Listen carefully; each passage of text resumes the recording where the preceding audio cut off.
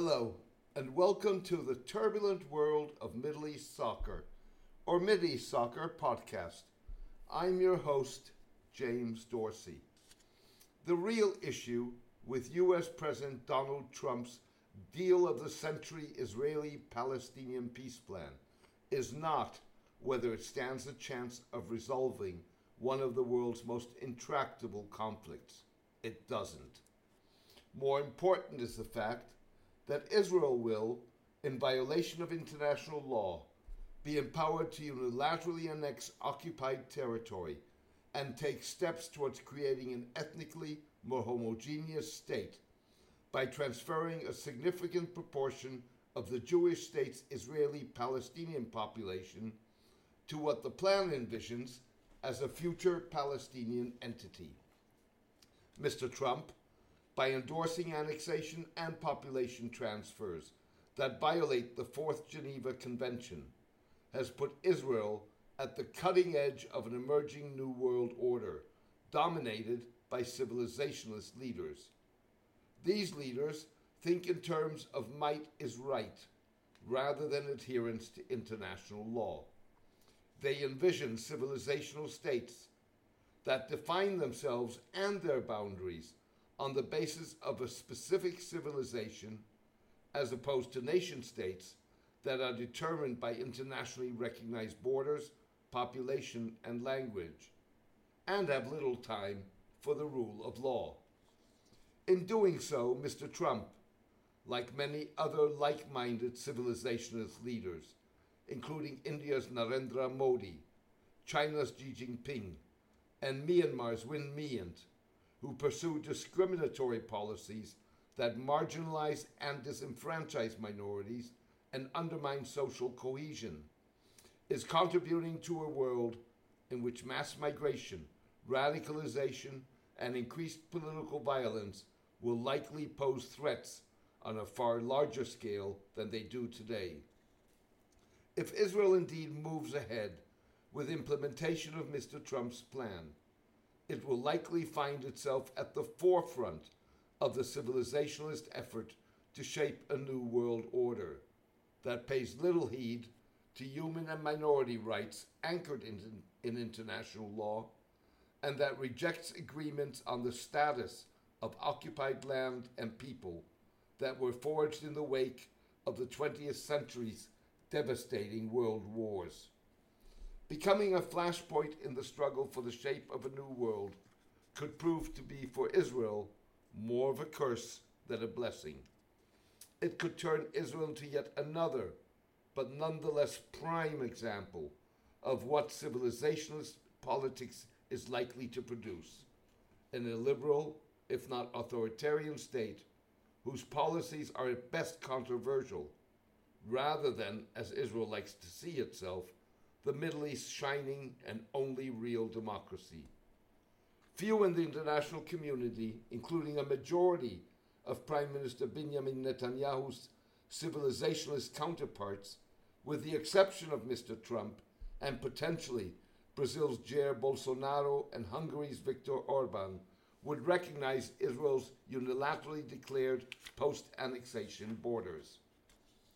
Responding to Mr. Trump's plan, conservative Gulf states praised U.S. efforts to achieve peace and called for negotiations, but were careful not to endorse Mr. Trump's blueprint, while the Arab League, that groups all Arab states, outright rejected the proposal.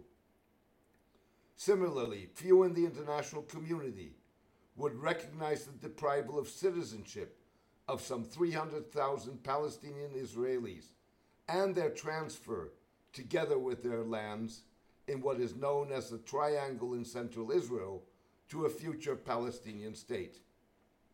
Only 13% of Israeli Palestinians surveyed last year by the Israel Democracy Institute defined themselves as first and foremost being Palestinian, while 38% said their primary identity was Arab. Meanwhile, 65% said they were proud to be Israelis. An even larger number, 83%, said they strive to be full members of Israeli society. Peace is made with the enemy. We are residents of the state, and we are not the enemy.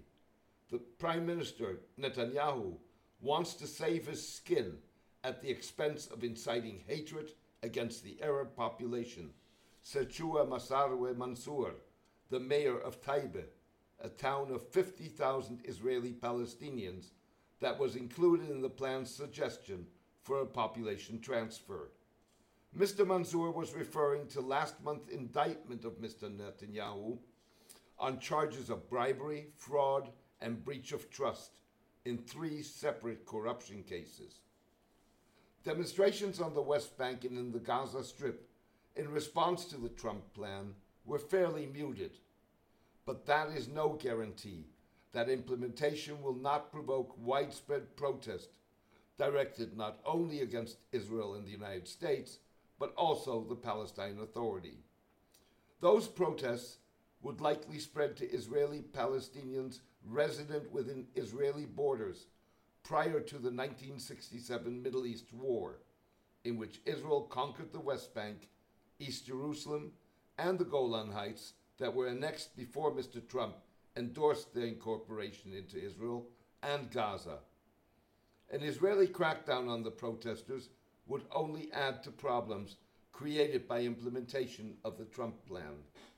The plan appears to be designed to preempt what would be a worst-case civilizationist scenario in which continued Israeli occupation would force Israel to choose between being a democracy and a Jewish state because of demographics that would likely see Palestinians becoming a majority of the population. The irony is that implementation of the plan without Palestinian consent and cooperation could produce the same dilemma.